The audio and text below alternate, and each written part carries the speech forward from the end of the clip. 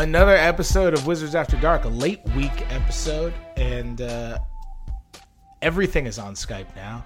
No in-person pods. Are you kidding me? You know how uncomfortably close I get even before social distancing was a thing? How uncomfortably close I had to get to people to hold a microphone right in their face to podcast. So now everything on Skype, all online, and this time I got the one reporter on the internet who has yet to release any sort of rap video about basketball. Michael Lee. Hey, what's up, man? We're only a couple weeks in, though, so who knows what'll happen in a couple of weeks. I might get so bored I have to, dust out my notebook and start spitting some rhymes for everybody. I can see it coming because maybe just do diss records. Just start dissing other writers. Just start clowning. Just start beef. Just start sports writer beef. Just to get everybody focused on something else other than the craziness of these times. That I would love. Like we need a fabricated sports writer beef. Like, you know how long? So Chris Haynes did one. Chris Broussard did one. You know how long I've been waiting? Ever since that Broussard one came out, I'm like, all right, when's the Woj one coming? Make it happen. Like Woj releasing a Mark Stein diss track. That's all I need. Yeah, just have all the guys who doing the information media. They just all start dissing each other. Who broke what story first? There you go. That I would love. That's the entertainment we need. That's all we need. Like, you didn't give me credit. Do you want to hear? Do you want to? I haven't told you this yet because I want to tell you on the podcast. So I had an experience last night. Apparently, even in an age when you're not allowed to be social, you can still have wildly awkward NBA social interactions. Okay. So last night, I'm home. Bradley Beal has been all over social media, right? It's all these TikTok videos, and yeah, he's live streaming on Instagram and all these things. And I see Brad's fiance Kamaya is live streaming. Now I'm home, and I always check in on the live streams just to see if it's they're doing a Q&A. Every once in a while, they'll say something interesting or newsworthy or whatever. So I check in, and I see Kamaya's live streaming. So I click on it, and it's just the two of them lying down together at home and not saying anything. And I was like, okay, there's nothing going on here. And I was going to X out. As I went to X out, it has the number of people in the chat. And I guess I was the only one in the chat. And I was like, oh man, do I X out? They just saw that I was the one who entered. Do I X out? And I kind of panicked and I X'd out. And then not a second after I X'd out, the live chat was severed. Do you know how discouraging that must have been? To be like, oh, that guy? That guy? We're ending this thing. Oh, snap. I wish I wrote something. I wish I left a comment. I regret not leaving a comment. You should left a comment. You'd be like, it's just me? Is it just me? I should have asked them who their favorite beat reporter is. Yeah, you should have. You said, well, it's just the three of us here. It's crazy. She has so many followers. Since I'm the only person in the world who cares about that. Yeah. Say what? She has so many followers. I don't know how that happened. Yeah, but at that moment, everybody's focused on whatever else is going on. They're watching. They're binge watching what Tiger King or whatever else is going on right now. Yeah, I still need to watch that. I don't. I'm not watching any of that stuff. I'm not watching Tiger King. I'm not watching Love Is Blind. I'm not watching just about any of the things that people are going crazy over during this quarantine days. I'm in my own little zone. I don't need all that stuff. Love Is Blind is amazing. Everyone says everything is great, but I don't know. Yeah, but I've never been one. Love Is Blind isn't going to bring it down, though. Love Is Blind is gonna give you actually somebody to laugh at during these trying times. I'll just watch I'll just watch old shows that I never got to watch in live, live. So I'll get caught up on scripted TV, like actual scripted with actors and talented actors. Oh, Love is Blind has talent. I promise you that. You can't just pick people like this off the street. Well, people who've trained to actually entertain me. I'm not. I'll check those people right now. I'm not a reality TV person at all, but I'm not either. I can't. I remember when the first Real World, came on back in the '90s or whatever, and I was like, oh, this is so great. And now 20 years later, I'm like, gosh, why do we do this? Why do we put ourselves through this? You know what I might watch? If it happens. I don't know why we're all just assuming this is going to happen. The Big Three reality show. Where they're all quarantined. Did you see this? I think Chris Haynes. I saw that. Yeah, I saw that, but I'm sort of concerned about that actually happening. And I'm also concerned about the well-being of the people who will commit to doing that right now. I know. Yeah, I'm like for real, like you can't play basketball that close to each other. And I don't want to be around anybody that much that I get to live with them and play basketball with them all the time.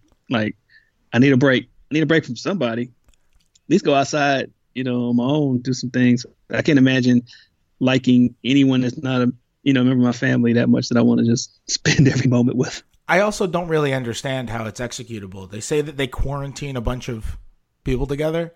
Well, then it's not a quarantine. Like, that's right. You need to bring in stuff from the outside. You need to bring in food. At some point, you're going to run out of food. Like, Joe Johnson needs to eat. What are you going to do? Yeah. Like, I don't even understand quite how it's executable. Like, I get it. You're supposed to Lysol your packages when they come in and all that kind of stuff, but that's not a flawless exercise. You could miss a spot, and then everybody in the house has it. And the whole camera crew has it. It's just a weird idea. Yeah, I'll be amazed if families will allow them to go through with it. Yeah, but if Allen Iverson's on there, the ratings that thing would get. Oh, for sure. Oh, yeah. Who's the realistic Big Three participant who you would want to watch on that show the most? Gilbert Arenas. Oh, yeah. Yeah, I guess that was an easy question, wasn't it? That's the first one that popped in my head just because he's such a crazy personality. So, yeah, that's a good one. Speaking of which, speaking of Gilbert and Washington guards, I wanted to chat with you because you wrote a couple of days ago about the Olympics being suspended over at The Athletic, which, by the way, you can sign up for The Athletic still, and you can we're doing 90-day free trials now.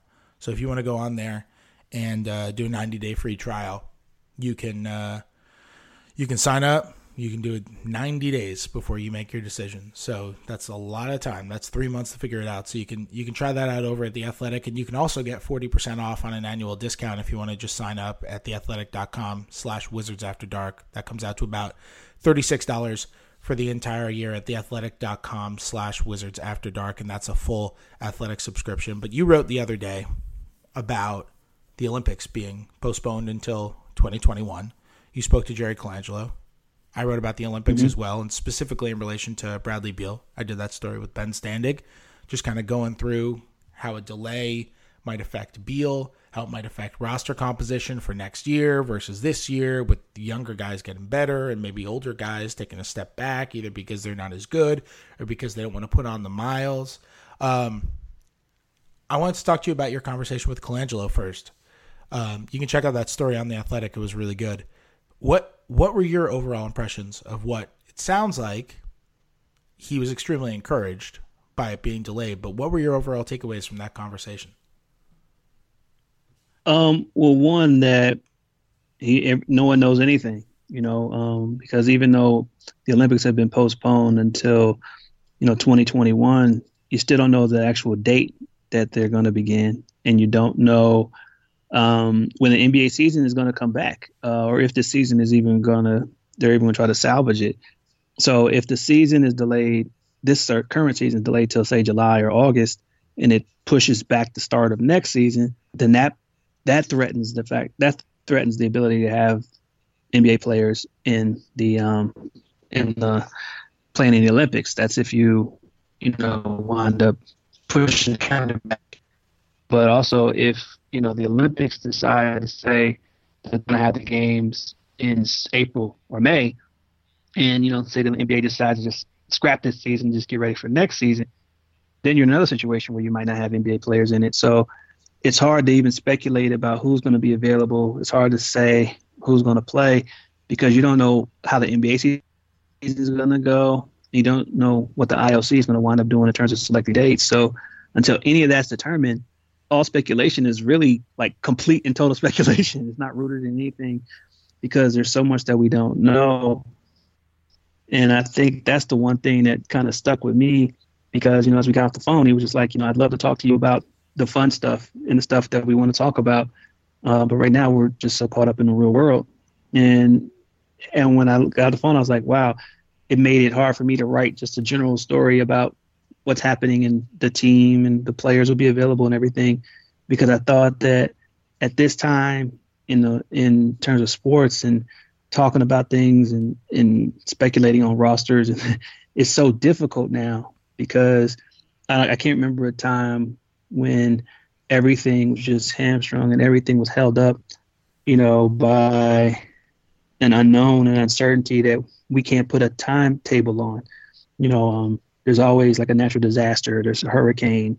There's some kind of, earthquake or something that, you kind of have a timetable on how you'll recover from that because we've seen it happen before, so there's times of crisis. There's a war going on or a terrorist attack. There are things that we've seen and how you respond to it. None of us that I know have lived through a pandemic of this proportion. And so we're over here saying, well, the games might start playing in May or June or July, and we don't know when this thing's going to be over. And I think was so unnerving that when I started to write the story, I was like, I can't write what I wanted to write because what's happening right now in our world prohibits me from just kind of talking about things that we just don't know. And so I wound up just writing a general column about how sports have for so long been that needed distraction. You go through all the moments that, we've had a crisis in this country that turned it around, or at least uplifted our spirits and gave us something to focus on, something to rally behind. And I know you're a Yankee fan, and I'm sure, if in 9/11, when the baseball came back, that walk off, and I'm sure that meant to you. Or did it? Yeah, without a question. And I was a Yankee fan, living in New York too. It was. I remember the 2001 World Series so well. That was also an all-time World Series. They lost, but I like to remember games 4 and 5 when you had the Jeter walk-off and the Soriano walk-off in games 4 and 5, and even that first game back after 9/11 was a Mets game. Piazza hit a big home run, and everyone remembers that home run. And the Mets were good in 99 and 2000. They were not good. No, they weren't bad. I think they won 82, 83 games in 2001, but they weren't a playoff contending team. It was a by baseball standards meaningless baseball game. But that was the return of the symbol of things being back to normal in New York. And it's 19 years later, and I remember this random meaningless late season home run, meaningless from a baseball perspective, late season home run by a guy on a team I didn't root for, because it was a symbol. But as you're saying, in that moment or in that situation, it was a horrible situation, but we were recovering. But we're not in this situation. We're not recovering right now. This isn't. Yeah, we're not. We're going through exactly. So that was one moment where it happened, and it was over. The recovery wasn't over. The emotions weren't over, but the literal moment was over. The tragedy was done, and then we were all emotionally recovering from it, and in a lot of cases physically recovering from it. Here, it's just continuing to happen and spiraling and get worse. And, a lot of projections have it staying this way for a really, really long time. And if these if these people continue to go out and leave their homes and go to beaches in Florida and disregard advisories of how to handle social distancing and not be responsible or respectful or intelligent, then it can continue for longer. Did you see these idiots going around on social media and licking things or coughing on things? Oh my God. And it's like, why would you do that? Arrest them for attempted assault. Arrest them for attempted assault with a deadly weapon. I saw the DOJ said that it's terrorism. It's some form of terrorism now if you get caught doing that. Good.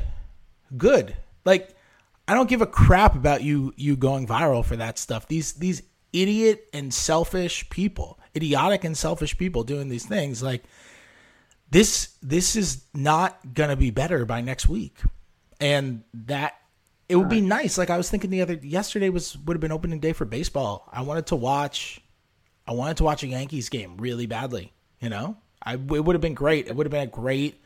It's a Yankees game, so it would have been a great 4-hour distraction. It would have been wonderful, and it was not there, and it shouldn't have been. But this whole thing would be easier if we had the distraction of sports. Like, I think that was completely true what you wrote.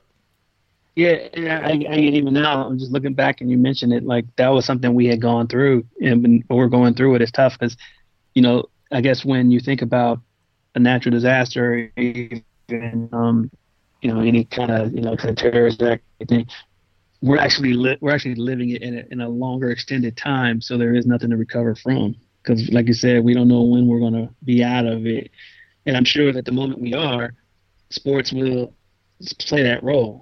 Sports will do something to unite people again. Because but the fact that we're going through it, and hasn't been like an immediate boom. It hasn't been something that just hits you and then it's gone. Like, it hits you and then it's just spreading and slowly growing and growing and growing to the point where it's like, well, how does this end? And there's really you don't know how or when it's going to end. Like you said, because there are people out there, who don't really understand it or care to understand the severity of it. And I think that's what makes it so dangerous. And I think that this week when you saw Anthony Towns release that video, about his mom, having coronavirus, and then I think there's a report that his dad may have it. And you saw the pain that he did in sharing that. And I applaud him for sharing it, because I think it really brought, again, another way of sending home to people that this is real. This is not some kind of joke or made up, hoax or anything. This is something that's really impacting lives. I just think it's just weird that we're in this place where we can speculate all day about what's going to happen and, how the season's going to be affected and when we can get back to playing games. But the fact is we just don't know how this is going to impact players or touch their lives. I mean, if players lose family members or close people to them, after already missing all this time and dealing with just the fact that the game's been taken away and maybe a loved one or someone else has been taken away, how will that affect everything going forward? And it's really a difficult thing to sort of kind of navigate and try to get through, because none of us knows what's going to be on the other side. None of us knows, unfortunately, who's going to make it to the other side. Yeah. Before we move on, I do want to just mention the fact that I know I mentioned this a little bit earlier in the show, but one way to get sports, like, we're still covering them. You can come over. We're doing Wizards analysis, and it's not just like coronavirus type of stuff. I promise you, there's going to be a lot of distracting type of stuff. I'm a big believer that sports are there. Yeah, like, there are many times where sports and politics and sports and life and sports and style and all those things intersect. But I believe the value of sports is to be fun and not to scare everybody, and in this case, to be a distraction. I'm a big believer in that, and I promise you, at least a lot, right out of the gate, yeah, we got to talk about some of this stuff, but eventually, like, we're gonna get back to a lot of sports, and I've been trying to do that with my coverage. I just had a 3-part series on kind of Wizard storylines. I wish I could see the end of, and it wasn't focused on the season might be over. It was focused on here's some broad things and some nerdy things that that people might want to be interested in reading about, and I put that out. And I had a story with Ben Standig yesterday about the Olympics being suspended, and just kind of looking through, though, how it affects Bradley Beal from a basketball perspective. I'm going to have a lot more of the basketball stuff. I have a story coming out. It's supposed to be Monday now, which I'm pretty excited about, which is just a pure basketball story. And by the way, on Monday, I just recorded a podcast with Garrison Matthews, and that podcast is going to be up on Monday as well. So look forward to that one on Monday too. He was really good. It was really cool of him to come on and podcast with me for that. But if you want to sign up for The Athletic and get those stories, not just my stories, but Mike's incredible work and David Aldridge's awesome work and Ben Standig covering what's so weird to me that the NFL, I mean, I don't have a problem with the NFL offseason going on. You can do it all remotely. It's fine. It's just incredibly weird that all this NFL stuff is happening and nothing else is happening in any other sport. Ben's great coverage of the NFL in Washington, and we've got such a good NBA team. We've got such a great MLB team. And if you're interested at all in just having that distraction, a lot of people are doing stuff on old games and feature stories of people they can get a hold of and all these different things. And I plan on doing the same with the Wizards. And if you want to sign up for The Athletic, you can go to theathletic.com/wizardsafterdark. You can get 40% off on an annual subscription there. That comes out to about $36 a year. In my opinion, it's worth it. I understand that a lot of people are putting their money to far more important causes right now. But if you want the distraction, if you're going to sign up for a subscription service, I loved it before I was ever even an employee. And I think the $36 for the entire year is really great. Again, it's theathletic.com/wizardsafterdark, and you can check it out there. Mike, you down to talk about Beal for 5 minutes? Not sure. Weird Instagram lives? Yeah, or weird Twitter posts. Yeah, exactly. Let's talk about Beal Olympic stuff because yesterday, he's got a chance. He's on the list of 44 finalists, and yesterday I did a story, like I said, you can check out on The Athletic with Ben, just about about Beal's potential chances at All-Star and how moving it back affects it. And as I'm writing this story, because the Olympics now aren't going to be till 2021, as I'm writing this story, we wrote it under the assumption that the Olympics are in July and the NBA season is over by July and everyone is eligible. As I'm writing this story, it's really hitting me. Like, next year's Olympics team could be way better than this year's Olympics team. It's going to be harder because you got, presumably, now some other random person could get hurt. We can't forecast that. But presumably you're going to have Curry a year removed from injury, Durant a year removed from injury, Klay Thompson a year removed from injury, Kyrie Irving a year removed from injury, and Victor Oladipo a year removed from injury. You could have Zion Williamson and John Morant, who were not on the list of 44. They could just come out next year and play like superstars. I don't think that would shock anybody. Trae Young, for sure. We had him in this article as well. They could come out next year and play like superstars. Now all of a sudden, like, you got to put them on the list. There are a lot of really good young guys. Devin Booker is somehow 24 years old. Devin Booker's been 24 years old for the last 25 years. He's only 24. Yeah. Jason Tatum and Jaylen Brown are super young. I mean, the guard and wing talent, the young guard and wing talent in the league right now is unbelievable. And I think Beal has a worse chance of making it next year than he would this year, just because of all, like, look at how much better Jason Tatum is than he was 3 months ago. Imagine what he's going to be a year from now. Yeah, I'm looking at a lot of these guys. Like, part of me, seeing how well the season that Brad's having this year, the fact that he's averaging 30 a game, and I'm sure he had his reasons. I mean, he wasn't able to participate with the birth of his child for Team USA this summer, and I'm just thinking, man, if that guy had a chance to be on that team that wound up losing and finishing 7th at the World Cup last year, if he's on that team and he's playing the way he's playing right now, I think that would have been his complete and true star turn, And I know it's tough because, he made the right decision to be with his family, and the timing of it was just, difficult, because, you want to be there for your family. And totally support him on that. If it had been any other time and he had been available and he had played the way he's playing now on that Team USA, and when they definitely needed some shooting and a guy who could, really create his dribble and create out the dribble and do what he's doing right now, he would have made the All-Star team. He would have been voted on there, and he would have had an opportunity because it would have really been a showcase for him. I mean, it really would have been an opportunity for people to see him, in a different environment because, playing on the Wizards and being, a team that's not really headed anywhere, it sort of changes the way people perceive you and how good you are. But I think if he had been on that stage and if he had done that and he performed well and they wound up, finishing better, at least medaling, it would have put him in much better standing, for 2020. And like you said, 2021 will be difficult because there will be so many more players involved. I mean, you wonder if, say, a guy like Chris Paul, older players, Chris Paul, Kyle Lowry, LeBron James, guys will be over 35 and up, if they'll even want to put their bodies through that, next year as opposed to right now. And they might be out of the picture, but you still have a really stacked, loaded team because you'll have Anthony Davis, possibly you have, so many other stars. And even a guy like Bam Adebayo who's having a great year. Maybe they realize the error of their ways and keeping him off the team this year, and he gets a shot. So there's so much talent in USA basketball. There's such a large pool that they can draw from. And I think that the fact that Brad isn't on a winning team this year, maybe next year he is on one, and that can also elevate him too. Because I think that's the teams are probably going to be selected outside of an actual training camp where you cut guys.